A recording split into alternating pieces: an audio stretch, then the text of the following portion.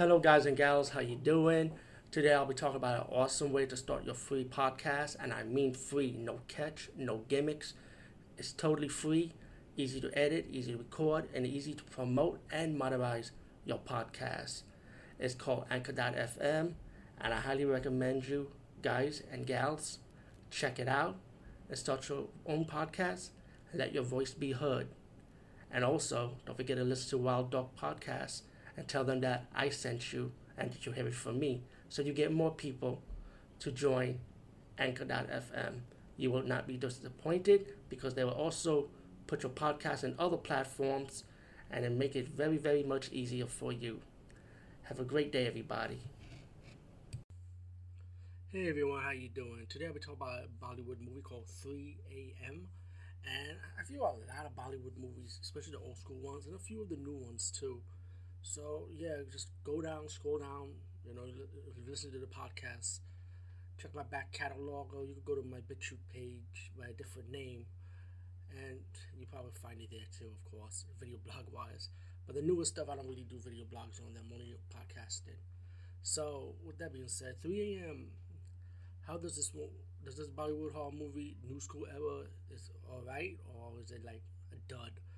Um, Personally, I enjoyed the movie. I didn't think it was a bad movie. The movie is about this guy lost his woman from a hanging that she hung herself, but it was more to the story. So he can't let go of of the love that he loves so much, which is pretty hard to do. So he told the director, like the owner of a television company, that he got an idea for a paranormal show, and he was approved to do it. So him and two of his friends go inside the haunted building where his girlfriend hung herself. And once he goes in the building, he met the caretaker. He told him the story about this haunted place run by an evil guy that owned the company, the mill that he owned it, and he was like a satanic worshipper pretty much.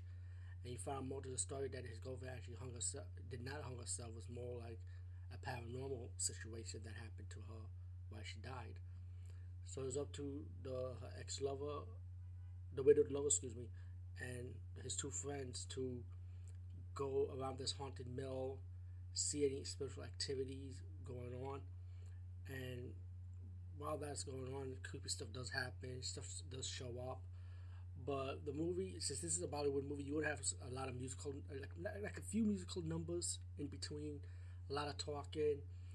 Paranormal wise, or horror elements of this movie, I personally liked it, especially the demonic possession scene, which they have also in this movie, which I thought was really good though. Of course, they borrowed stuff from other horror movies, but still, I kind of like it how the Bollywood people do it, because they really do pay homage to horror movies before them. The movie is done found for its style, but I kind of like I won't ruin too much, but when the climax, when the guy had to drop the camera down and go and save his friend, I like that. That's when it became like it's between found footage and regular camera work.